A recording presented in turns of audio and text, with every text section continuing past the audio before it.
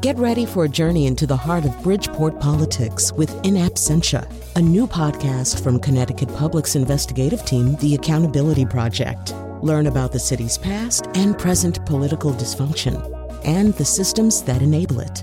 Tune in wherever you get your podcasts. Funding provided by Robert Yeager and the Tao Foundation.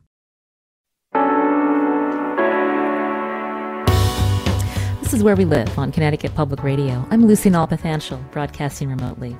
If you're raising a daughter, we want to hear from you today as we talk about how to raise bold, courageous, and resilient women.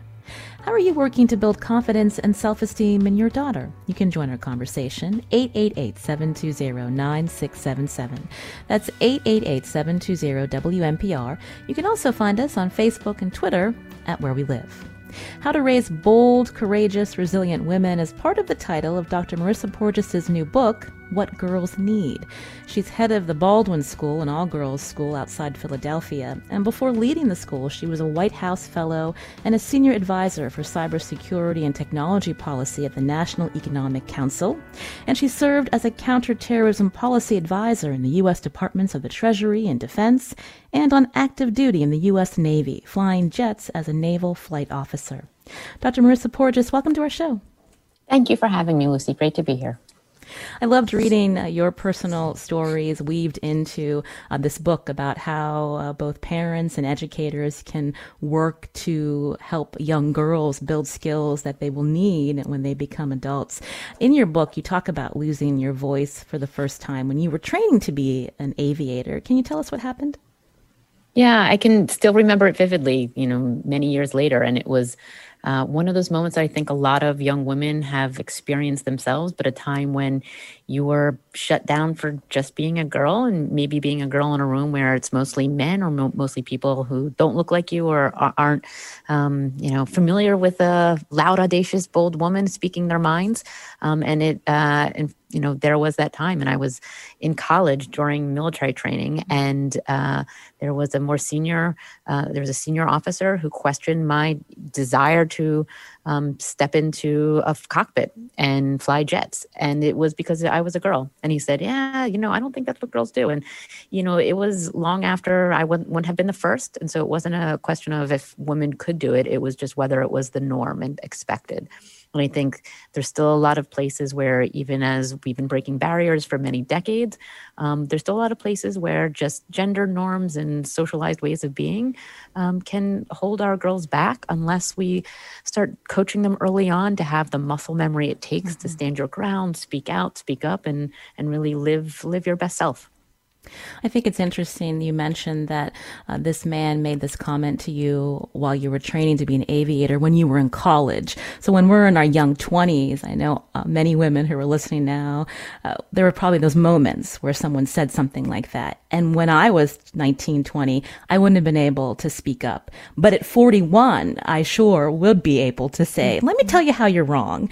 Isn't it interesting how it takes years for us to build that kind of confidence to stand up for ourselves, Marissa? I think so. And I think this is one of the things I've seen here at the school. I spent, many years outside of a school environment in a lot of male-dominated workplaces, and fortunately, had a lot of colleagues who did make room for me at the table, to use that metaphor. And yet I realized over time that it wasn't until my mid or late 20s that I got truly used to doing all the things that I think our girls need to do right out the gate. And so we don't want to wait until they're in their 40s or well into their career, or even stepping out of college or into college to have honest conversations about what feels most comfortable to a young woman as they speak out and speak up, how they should compete, how they should feel comfortable communicating and being their best self. And I think there's easy ways we can start young, even in elementary school, in age-appropriate ways to help our girls practice the muscle memory it will take to really lean into these moments later on. And we'll be talking about some of your advice, also based on what social scientists have observed in the way girls and boys relate to each other beginning very young. And again, how we can build those skills in girls to become strong women. But I wanted to ask you about another time in your book where you talk about being afraid to be assertive or speaking up. And it was a situation that not everyone find themselves in. You were in a room with the President Barack Obama. Tell us what happened. Yes, and this is one of those, I've been telling the story more lately since the book came out, and I have to say it's slightly embarrassing because it's one of those moments when the cliche cat got my tongue, but it happened in probably one of the most pivotal moments in my career, right? This moment I'd been shooting for. I was in the West Wing, right outside the Oval Office in a small group private meeting with the President of the United States, the leader of the free world, some moment that I'd been waiting for and working towards for many years. And we were talking about, national security, foreign policy, and debating the issues of the day. And I remember through the course of the entire hour-long meeting, in retrospect, not saying a word, literally there was a lot of men around the table and letting others speak up on issues that were my expertise, foreign policy, counterterrorism, Al-Qaeda, things like that. And it wasn't until afterwards that I realized that the narrative in my head had been, I'll wait my turn. I'll have my chance. And I didn't grab that opportunity when it came. I had the good fortune of having a couple other opportunities with President Obama to speak my mind and have that moment when you're a one-on-one with the leader of the free world behind the scenes talking about ISIS and Al-Qaeda. And so I did have the opportunity personally to make it up, but I don't want any young woman to ever be in the room for their top career moment and be, not have that competitive edge they need to feel comfortable speaking out and speaking up. And I think, again, there's little things we can do for our girls from elementary school on to help them practice that. Can I ask if your military background, when we think of the military as this male-dominated culture, even though many women are serving today, Marissa, do you feel like your experience in the military helped you today become a strong woman? I'm just curious, when you had that situation when you were early on training to be an aviator and thinking about women who don't serve, I'm just curious if you could tell us a little bit about what that culture was like. Well, I think it's where I learned a lot of the lessons that I now teach our girls, right? And this all came together in a leadership class I teach for our seniors here at the school I lead. And I started telling them more stories from moments when I was on the carrier, moments when I was in Afghanistan, moments when I was pushed myself and had to figure it out. But I think that training is transferable, right? And so the moment that I had to figure out, for example, there was one time I can remember it vividly having to sign paperwork that absolved the U.S. military of any liability if I were to eject from my jet and get injured, because it turned out that the safety equipment hadn't been originally built or made for a woman my size, which, yes, I'm petite, but it's just the average size of a woman is much different than an average size of a man, and the weight and the height and the length of your limbs and all the rest. And it was a moment that at the time, in my early 20s, I kind of didn't even think about, and I just kept going. In retrospect, it was something that I think can be transferred into a lot of work environments for our women. That time when, you're questioned about what you're wearing because, you're wearing pants in an environment where until recently women weren't allowed to wear pants. For example, the floor of the U.S. Congress, which didn't allow women to wear pants until the late 90s, right? I mean, there are so many moments that we don't think about that our girls will face. And I learned it on the fly, pun intended, when I was in the Navy. But those same skills are things that we can teach. And I think every girl needs, whether or not they're going to be in uniform or on the front lines.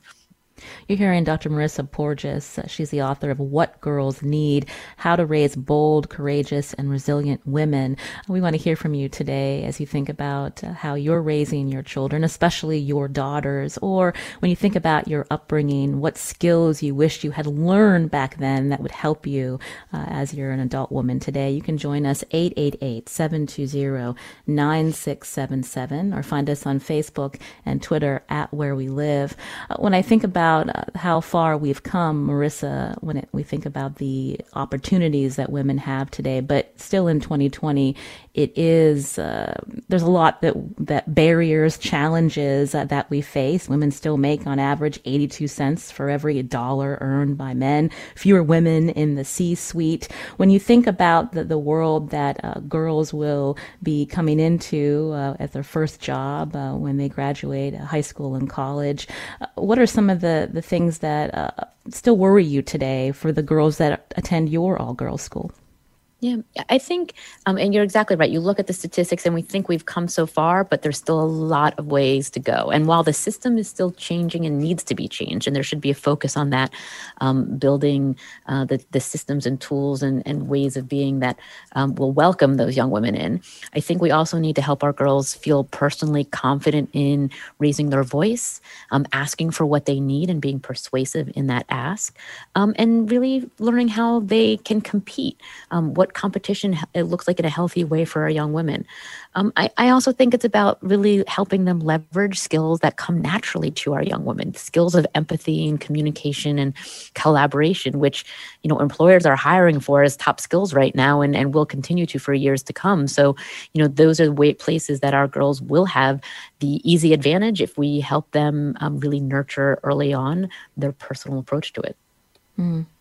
Can you give us some more examples? I think about when women accept their first job offer and they build their careers, we're often faulted for not being better negotiators, or when you're in a room with a bunch of men, not speaking up first. Tell us how social scientists have seen that play out from the time that children are young, and what we can learn from that as we think about building these skills in young girls today. Yeah, those are both great examples that we can see play out. And we'll take the speaking up and the raising your voice one first, right? It's interesting to know that still to this day, in lots of public spheres, women do not speak out and speak up as often as men. Whether you're looking at the editorial columns in the New York Times and sort of the anonymous online commentators that come in newspapers, men out comment women, even in an anonymous online forum. But then you take another end of the extreme and you think of the Supreme Court, the highest court in the land. Female Supreme Court justices are spoken over, are interrupted at a vastly greater number, statistically speaking, than male Supreme Court justices. And here you think of women who, yes, by then have learned how to raise their voice. And so if that's still happening, how do we help our girls, our women from an early age build the muscle memory they need to confidently speak up and in a way that feels comfortable for them speak out? Things that you can do when they're 10 years old. A great example that I'm pulling from the girls at my school is having your daughter speak for you and for your family the next time you order dinner, the next time you order takeout, right? It's a reason to not go to your smartphone and your app, but instead pick up the phone and call the pizza place or Chinese takeout. Or when we're next out of COVID and in a restaurant or at a museum or an amusement park, right? Putting your girl front and center and having her practice that moment. It may feel awkward, it may feel uncomfortable, but she will both remember that you have valued her voice and are trusting her to do so. And over time, she'll feel comfortable figuring out what feels right for her. One of our girls who just graduated, she can remember the moment when she was 10, when her dad used to make her, not her brother, not her mother, she said, call for pizza. And she hated doing it. But over time, as she grew, she figured out a way that felt comfortable. And then when she was in middle school and she was having problem in a class or needed help, her parent won't step in. Her dad said, no, let's practice. And when he dropped her off in the morning, would say, okay, we practiced, now your turn. And would have the girl, even in middle school, figure out a way in class or after class to ask for what she needed. And this is a young woman who later on, in high school was faced in a public environment with a incident of sexual harassment. And had the muscle memory and the confidence to respond in the moment. And after speak up and speak out to a senior male executive, and ended up reporting it in a very formal, forthright way, and was able to get what she needed even in that really difficult moment. And that was as a teenager, right? And so here, I do think it starts early in really age-appropriate ways that we then grow our girls into the moments when they're at the Supreme Court or reading an op-ed and want to comment, they'll feel like they can and should. That's a great tip, having your daughter order the next time you get takeout or when at the moment when we'll be able to eat in restaurants again, Marissa. But what about children who are just naturally shy? I mean, how do you coach them to be more assertive? Yeah. Well, and so it's a good point because we're not saying that an introvert has to be an extrovert. I will say that a shy girl should learn how to, order food at the restaurant because that's something that she will have to do as an adult, of course. But there are also ways, it's really about knowing your daughter and having, or any young girl in your life, your niece, you're the friend of a family, and helping her feel comfortable in her own shoes.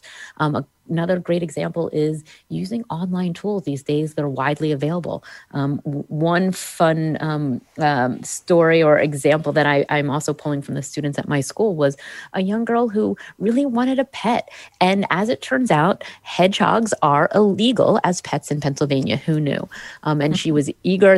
She thought that was going to be her first pet. And so she started an online petition. Right, sent it. That was her more comfortable form of speaking out and speaking up. She was in elementary school, so ended up sending it to all the adults she knew, colleagues of her parents, and then to the state legislator. And before you know it, she was getting responses from the state legislator talking about a bill they put forward. It turns out that they did not pass a new statute to make hedgehogs legal. But here we have a young girl, practicing a different way of speaking out, getting a response from adults, and getting validation for the fact that speaking out and speaking up is a good thing. And over time, she'll grow more comfortable in other ways to do it that feel right for her. But again, it's not about making a shy girl not shy, but it's just helping them practice those muscle memories it takes for all of us, I think, over time to get comfortable speaking up. We heard from Elizabeth on Facebook, who's really interested in your military background, Marissa. She writes her daughter's leaving in 2 weeks for Army officer training. Her daughter is small in stature. She's feeling very anxious. She wants to know if you have advice for her. Oh, that's wonderful. Well, I wish her luck, and I hope you're as proud as I am to see any of our young people take that step for national service. I think one thing I learned in the military that really helped me, and I imagine if she's off now to training, she may have a lot of physical fitness in her background, may have played competitive sports. And I do think this sense of healthy competitive spirit is something that I really relied on when I was in the military. Those moments when I felt myself getting figuratively, quote unquote, knocked down and had to pick myself and brush myself off, they were things I learned on the playing field, on the basketball court. I happened to be incredibly petite, and I still loved playing basketball growing up. Never was going to be an Olympic athlete or even a college athlete on the basketball court. But I learned to be a competitor. And it's something that I think all our girls need, and yet not all of them have. It's by middle school, girls are twice as likely to opt out of a competitive sport than their male peers. And yet, statistically speaking, girls who play competitive sports through high school and even into college are much more likely to continue that sense of competition, resilience, teamwork out into the real world. And you see that over 90% of women in the C-suite at in corporations played competitive sports in college or high school. And then we think of women like Susan Rice or Christine Lagarde, who was the head of the IMF and the first woman to lead the European Union Bank. She's French and was a French synchronized swimmer when she was young, right? It sounds like, and she thinks that is how she learned to compete so well in other places. And so for a woman in a military environment in particular, but I think in almost any place she's going to want to go, whether it's competing for her first job, competing for her first apartment, having a sense of how to compete in a healthy way is incredibly important. Opting in, brushing yourself up, being comfortable with winning or losing. And so for Elizabeth's daughter now off to the military, I do think reminding her that sometimes, for me, it was about the mental capacity to put my game face on. And I can even remember, occasionally crying in the bathroom because that did happen when in military training too. And I can remember a senior military officer, a woman, saying, put your game face on, right? This is a competition sometimes, and you gotta own that. So I wish her luck, and I'm sure that if she leans into her competitive spirit, she'll do just fine. You're hearing Dr. Marissa Porges. She's the author of What Girls Need, How to Raise Bold, Courageous, and Resilient Women. We're going to continue talking with Marissa after the break, and we want to hear from you too. How are you working to build confidence and self-esteem in your daughter? When you were growing up, what skills do you wish you had learned? You can join us 888-720-9677 or find us on Facebook and Twitter at Where We Live.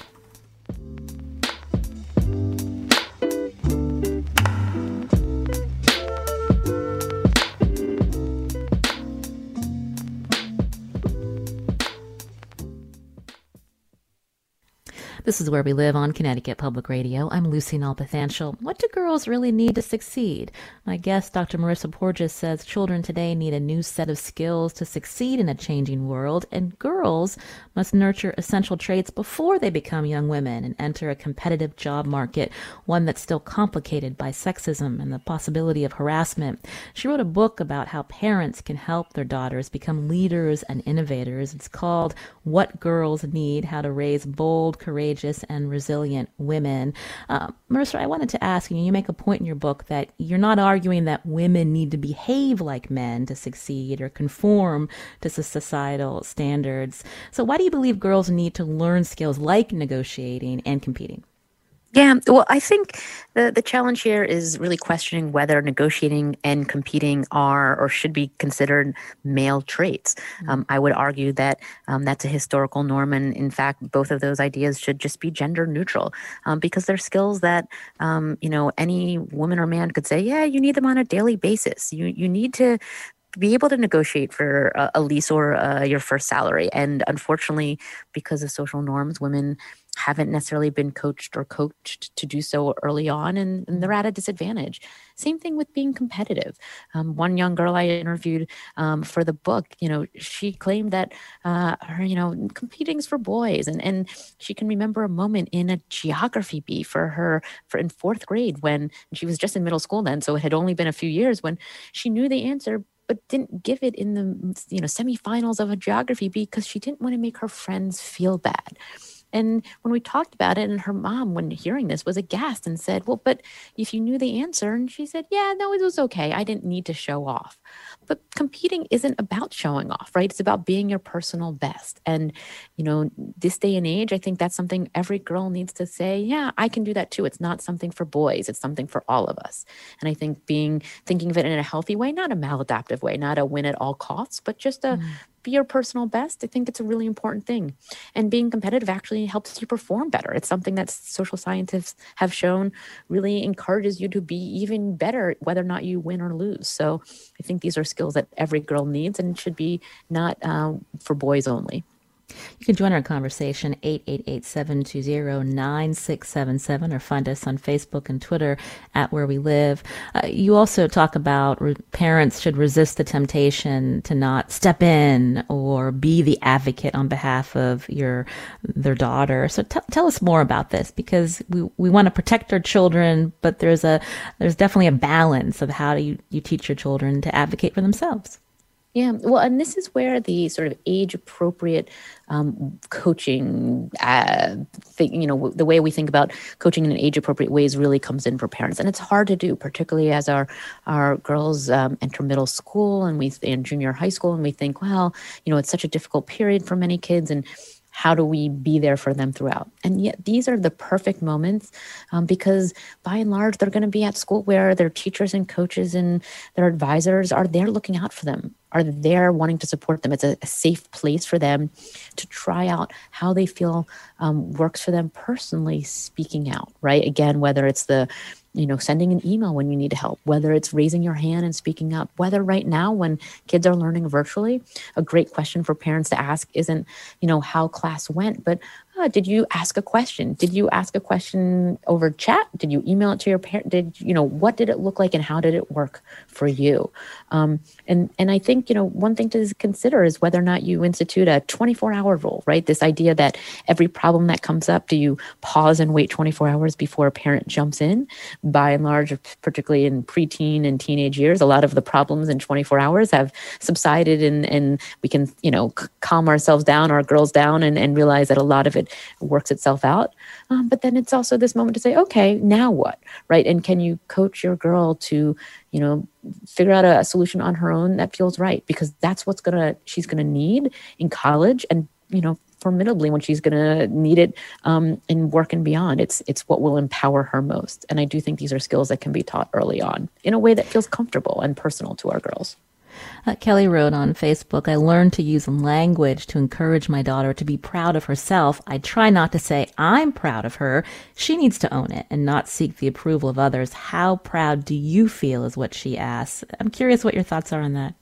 Yeah, I think so many things. It's great to hear, Kelly, because I think a lot of it is the language we use, right? How we reinforce the value of their voice and not make it about us as adults, but make it about them. An interesting thing to consider in the same vein is when we share lessons and stories with our kids. Social scientists have shown that lessons of failures, lessons of hiccups, stick more, are the ones that we remember. So the next time we're trying to reinforce a moment with our kids and we think, I'm going to say that lesson I overcame, I sort of, got on the bus and did a good job. I went to my first overnight sleepover and it went okay. And those are the moments that sometimes our girls don't connect with and don't remember. So maybe it's a lesson of failure, a lesson of something that didn't work out. Where we said, yeah, but it was okay over time, right? That first time I went to a sleepover and I woke up and I was upset all night, but this is what I did about it. The first time when I was in high school and I didn't speak up and this is what happened. And the next time I corrected it this way.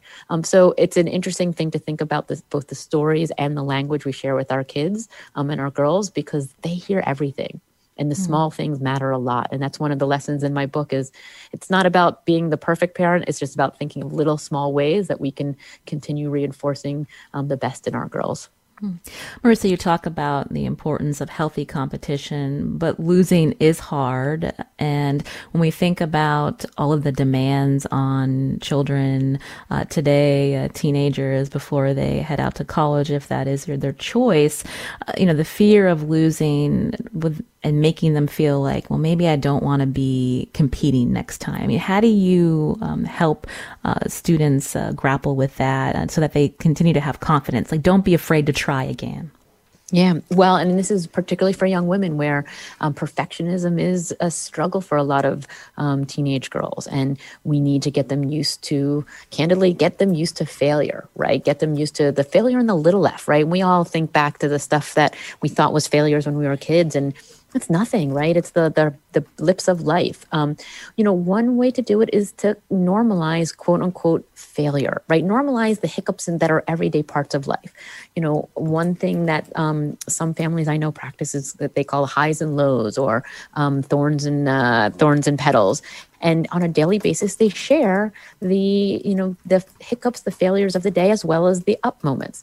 And it normalizes over time the sense that both as adults, we still have these moments. So it's sharing over the dinner table. It can take 5 minutes on the car ride home from school, or around the dinner table if they're learning virtually at home, or whatever that moment is, to say, yeah, high and low from the day, a blip and something that worked well, right? And it can be simple as, as an adult, we would say, I replied all to an email, or I shot my boss something and it was, incorrect, or I had this moment that just happens normally and we get used to. But in the girls' minds, that's something that they struggle with. But then ask your daughter to share too, right? And say, one of the girls that I know who practices says, yes, and this is when I share that everything from I fell in skating in a competition to, I forgot my homework to, the dog chewed my backpack, right? But then there was also the fun moment that I got something right, or I saw a friend, or something worked out.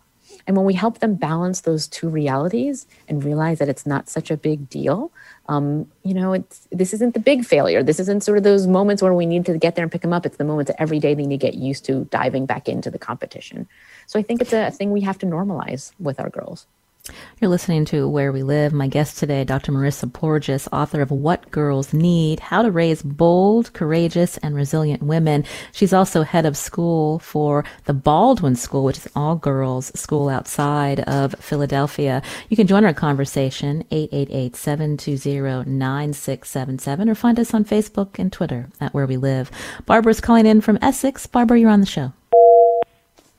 Oh, it doesn't look like Barbara is there anymore. But I wanted to read a comment that we heard also got on Facebook, Marissa. She wants to know more about your perspective on single-sex education. Elizabeth went to a women's college, and when she was denied maternity benefits, she sued that employer. She attributes the confidence to the school she attended and the leadership it provided. Yeah, well, I love hearing that, and I'm glad to hear it worked out for you. And I do think single-sex education or single-sex experience is really important and empowering for our young women. And I hope that for every girl out there has a chance, whether it's school or a camp or an after-school program, to have a little time where it's just her being empowered with other young women. And it's because a couple things, right? As they grow up, our girls are socially conditioned to communicate in certain ways, behave in certain ways, even speak in certain ways during class. And it plays out differently in co-ed environments. Studies have shown that in a co-ed environment, a young boy in elementary school is likely to speak out and speak up 3 times more often than a young girl. But you take that same girl and you put her into a single-sex environment with other young women, and she's going to speak out and speak up just as often. And a lot of it has to do with social conditioning, behavioral norms, and what's reinforced as good behavior for girls versus boys, even how our teachers teach sometimes. And I know that teachers at all girls schools, at single-gendered schools, are conditioned to really think specifically about what girls need at different ages to reinforce things like growth mindset. This idea that our girls, to our earlier conversation, Lucy, need to learn how to fail and be resilient. And that's something that girls socially don't get, and by age 6 are likely to opt out of these moments because they think they can't try it if they don't know it inherently. Whereas our young boys keep going because they assume if it's not something they know now, they will over time learn it, right? There's all these nuances that really play out in a single gendered environment. And it's why, statistically speaking, we see everything that, girls are more likely to pursue leadership opportunities in college if they've graduated from a single sex high school, or are 3 times more likely to pursue a STEM career, and 6 times more likely to actually pursue engineering or computer science if they went to a girls' high school or a girls' school growing up. And, these are just small moments and examples, but there's a lot of them that play to say, whether it's a school or a camp or an after-school program or just something at your church or synagogue or mosque or something that we can give them where it's just about them and we can divorce things from what are everyday common norms in co-ed environments. It's really helpful for young women. You can join our conversation with Dr. Marissa Porges, 888-720-9677, or find us on Facebook and Twitter at Where We Live. We spent some time talking about competition, Marissa, but I was thinking about collaboration and how women are naturally good at collaborating and working together as a team. Can you talk about why that is? Yeah, well, and this is a fantastic research that's come out just recently as we've grown more attentive to how we collaborate and coordinate, because it's such an important skill any place you look in any work environment or even on the home front too. And yes, there's a recent study that showed that interviewed and studied teenage kids, boys and girls around the world, 125,000 15-year-olds, and demonstrated that girls were statistically speaking better at problem solving in teams, collaborating in groups than boys. They, on average, outperformed the boys by 30 points and were 1.6 times more likely to be rated top performers in this critical skill. It comes down to, again, things that have been socialized in terms of how they communicate with each other from an early age, how young girls are encouraged to find consensus, how they're encouraged to think of the other as they navigate even sort of that moment in pre-K where they're sharing toys. And a lot of it is just socialized ways of being. And yet we see it now as such a critical skill, such a competitive advantage for girls. And so I think it's something that, it's about helping them lean into their best selves and saying, no, that's great. And so this is where, from a parent's perspective, you think it's about asking the question when they come home from school, not how did it go? But, what happened with your lab partner? What happened in that team project? What happened when it wasn't going well? What did you do next with your partner or lab mate? Because those are the moments that when we reinforce the behaviors that take communication, collaborative thinking, problem solving in certain different ways, it reinforces this sense that that's really what we want to nurture in our girls, and they'll lean into it more and more. David's calling into the show, and you can too, 888-720-9677. David, what's your question or comment for Marissa?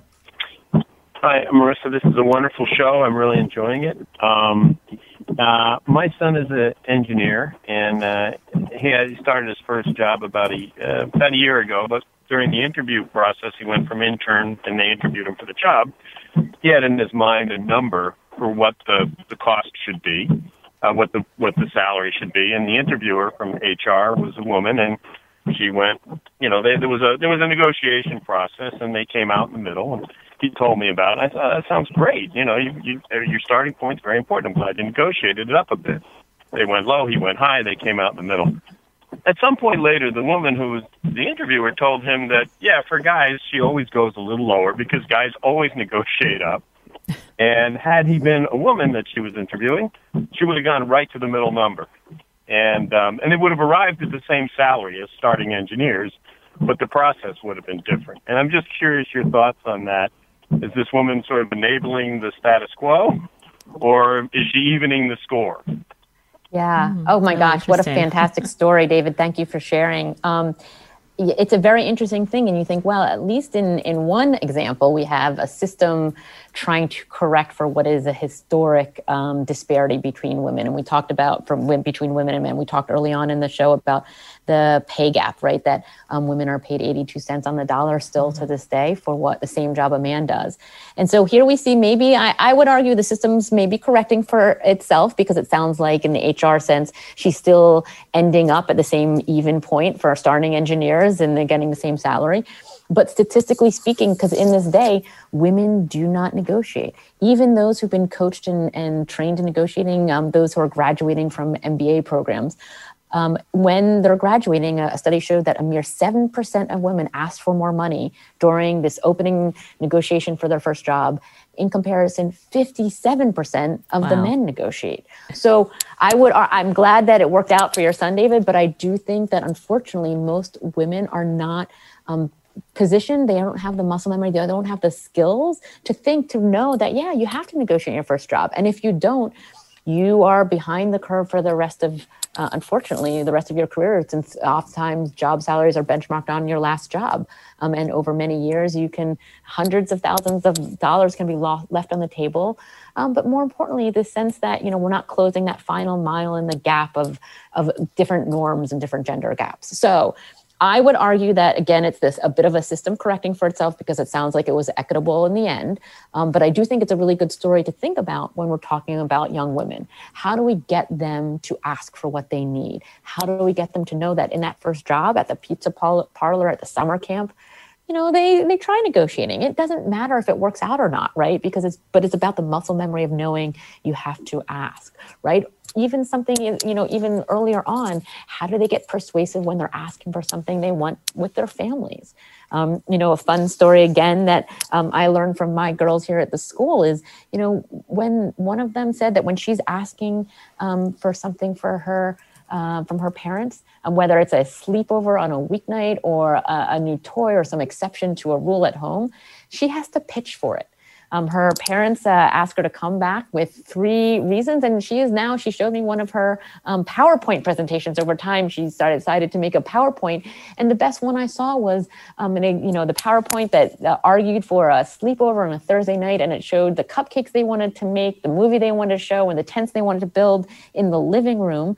And the reality is, I have no idea if they got this girl got her her ask. It didn't matter, but it was a sense that her parents wanted her to ask, wanted her to persuade, wanted her to practice the muscle memory she'll need when she's going for that first engineering job, just like your son. So thank you for sharing the story, because I think it's a great example for us to all think about. I love thinking about that negotiating like muscle memory and why we need to instill that in girls early on. Dr. Marissa Porges is my guest today. She's head of the Baldwin School, an all-girls school in Pennsylvania, and author of this new book, What Girls Need, How to Raise Bold, Courageous, and Resilient Women. We'll continue talking with her after the break. You can join us too, 888-720-9677, or find us on Facebook and Twitter at Where We Live.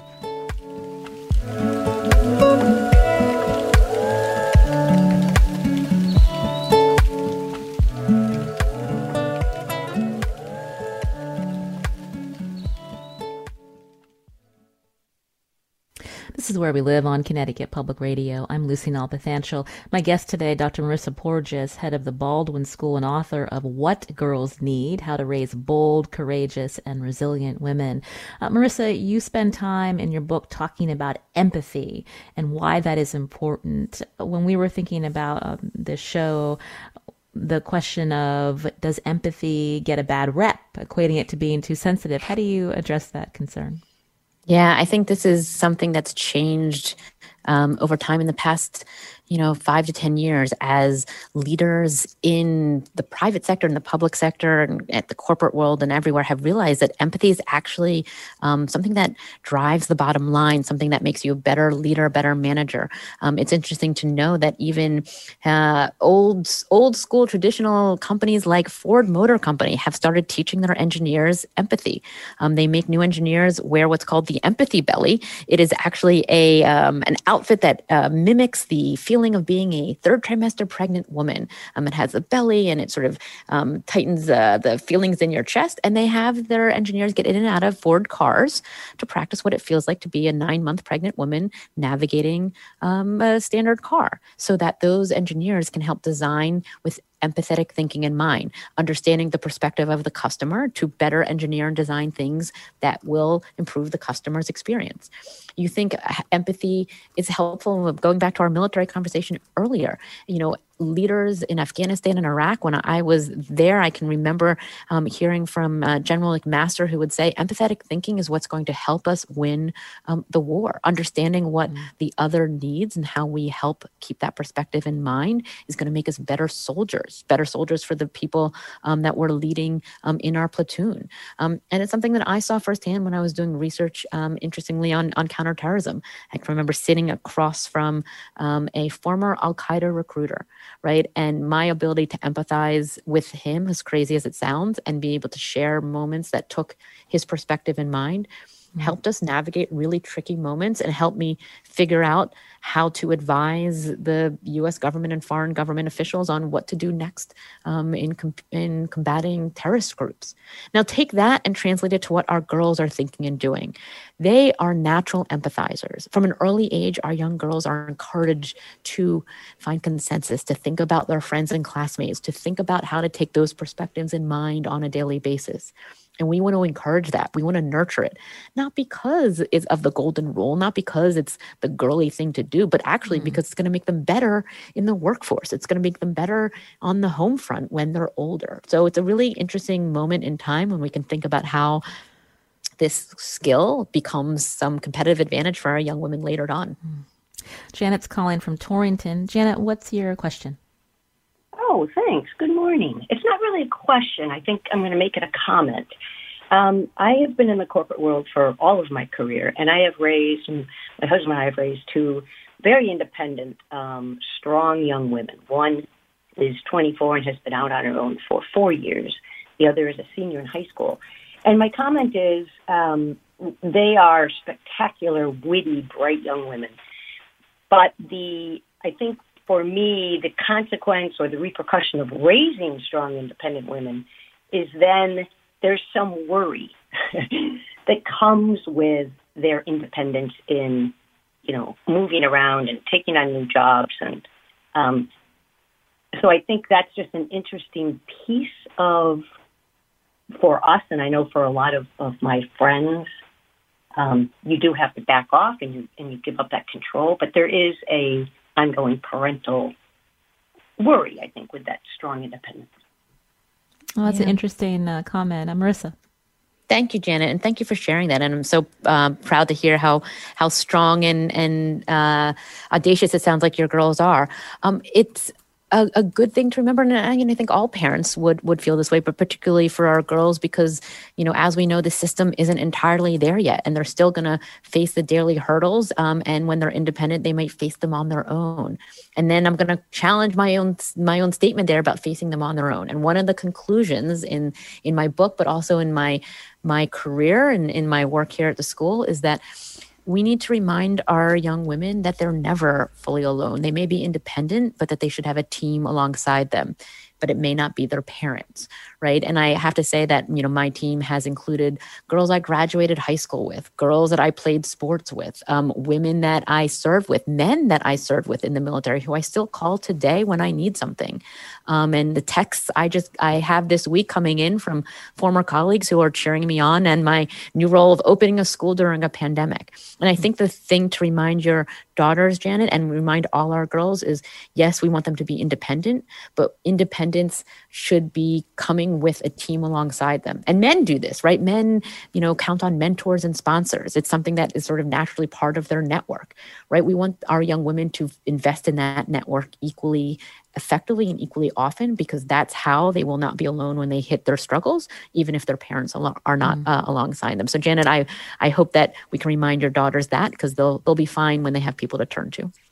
We just have a few minutes left, Marissa, and I was thinking about adaptability, something else you talk about in your book, something that all of us have struggled with in this pandemic. But I wanted to read this comment from Jeremy on Facebook. He wants to hear how you support girls who may be less independent than their peers due to disability or clinical anxiety. How might your approach differ or not when considering the intersection of gender with disability and difference, Marissa?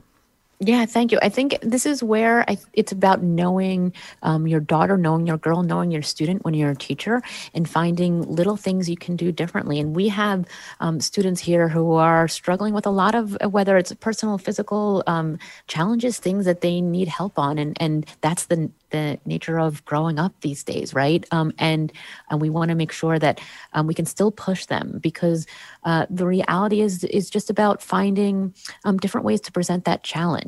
And so I would say that it just may look different.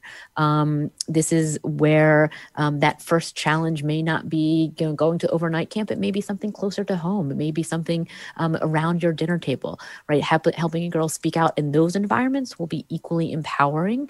And so I would say that these skills are applicable to all our girls, no matter what personal struggles or challenges they may face in different ways, no matter their socioeconomic or racial background, because, being able to speak up, being able to negotiate, being able to empathize and adapt are things all our young women need regardless. As I mentioned, Marissa, we're almost out of time, but I just wanted to ask you one more question when we think about adaptability. How do you encourage your girls to get outside their comfort zone? Yeah. Well, I think this is about building those moments of outside your comfort zone into the normal day, and really helping the girls be resilient. One thing we do here is we actually, I would say grade resilience, because it's not about the grade. It's about the comment that comes alongside it. One of the things we do when our girls are taking computer science and engineering in middle school is part of the rubric for assessment. It actually says, what happened when you struggled, right? And the comments are, did you turn to a friend? Did you keep trying? Did you talk to a teacher? Or did you give up? Right? Did you stop? And the idea here isn't about the grade and the outcome, because in seventh grade, it doesn't really matter, right? But it's about reinforcing this idea that the trick is to brush yourself up and try again. It's why we build sports into the school day for our girls. And for listeners out there, sports are a great and easy way to build adaptable thinking, because we have to be adaptable in any team we play on.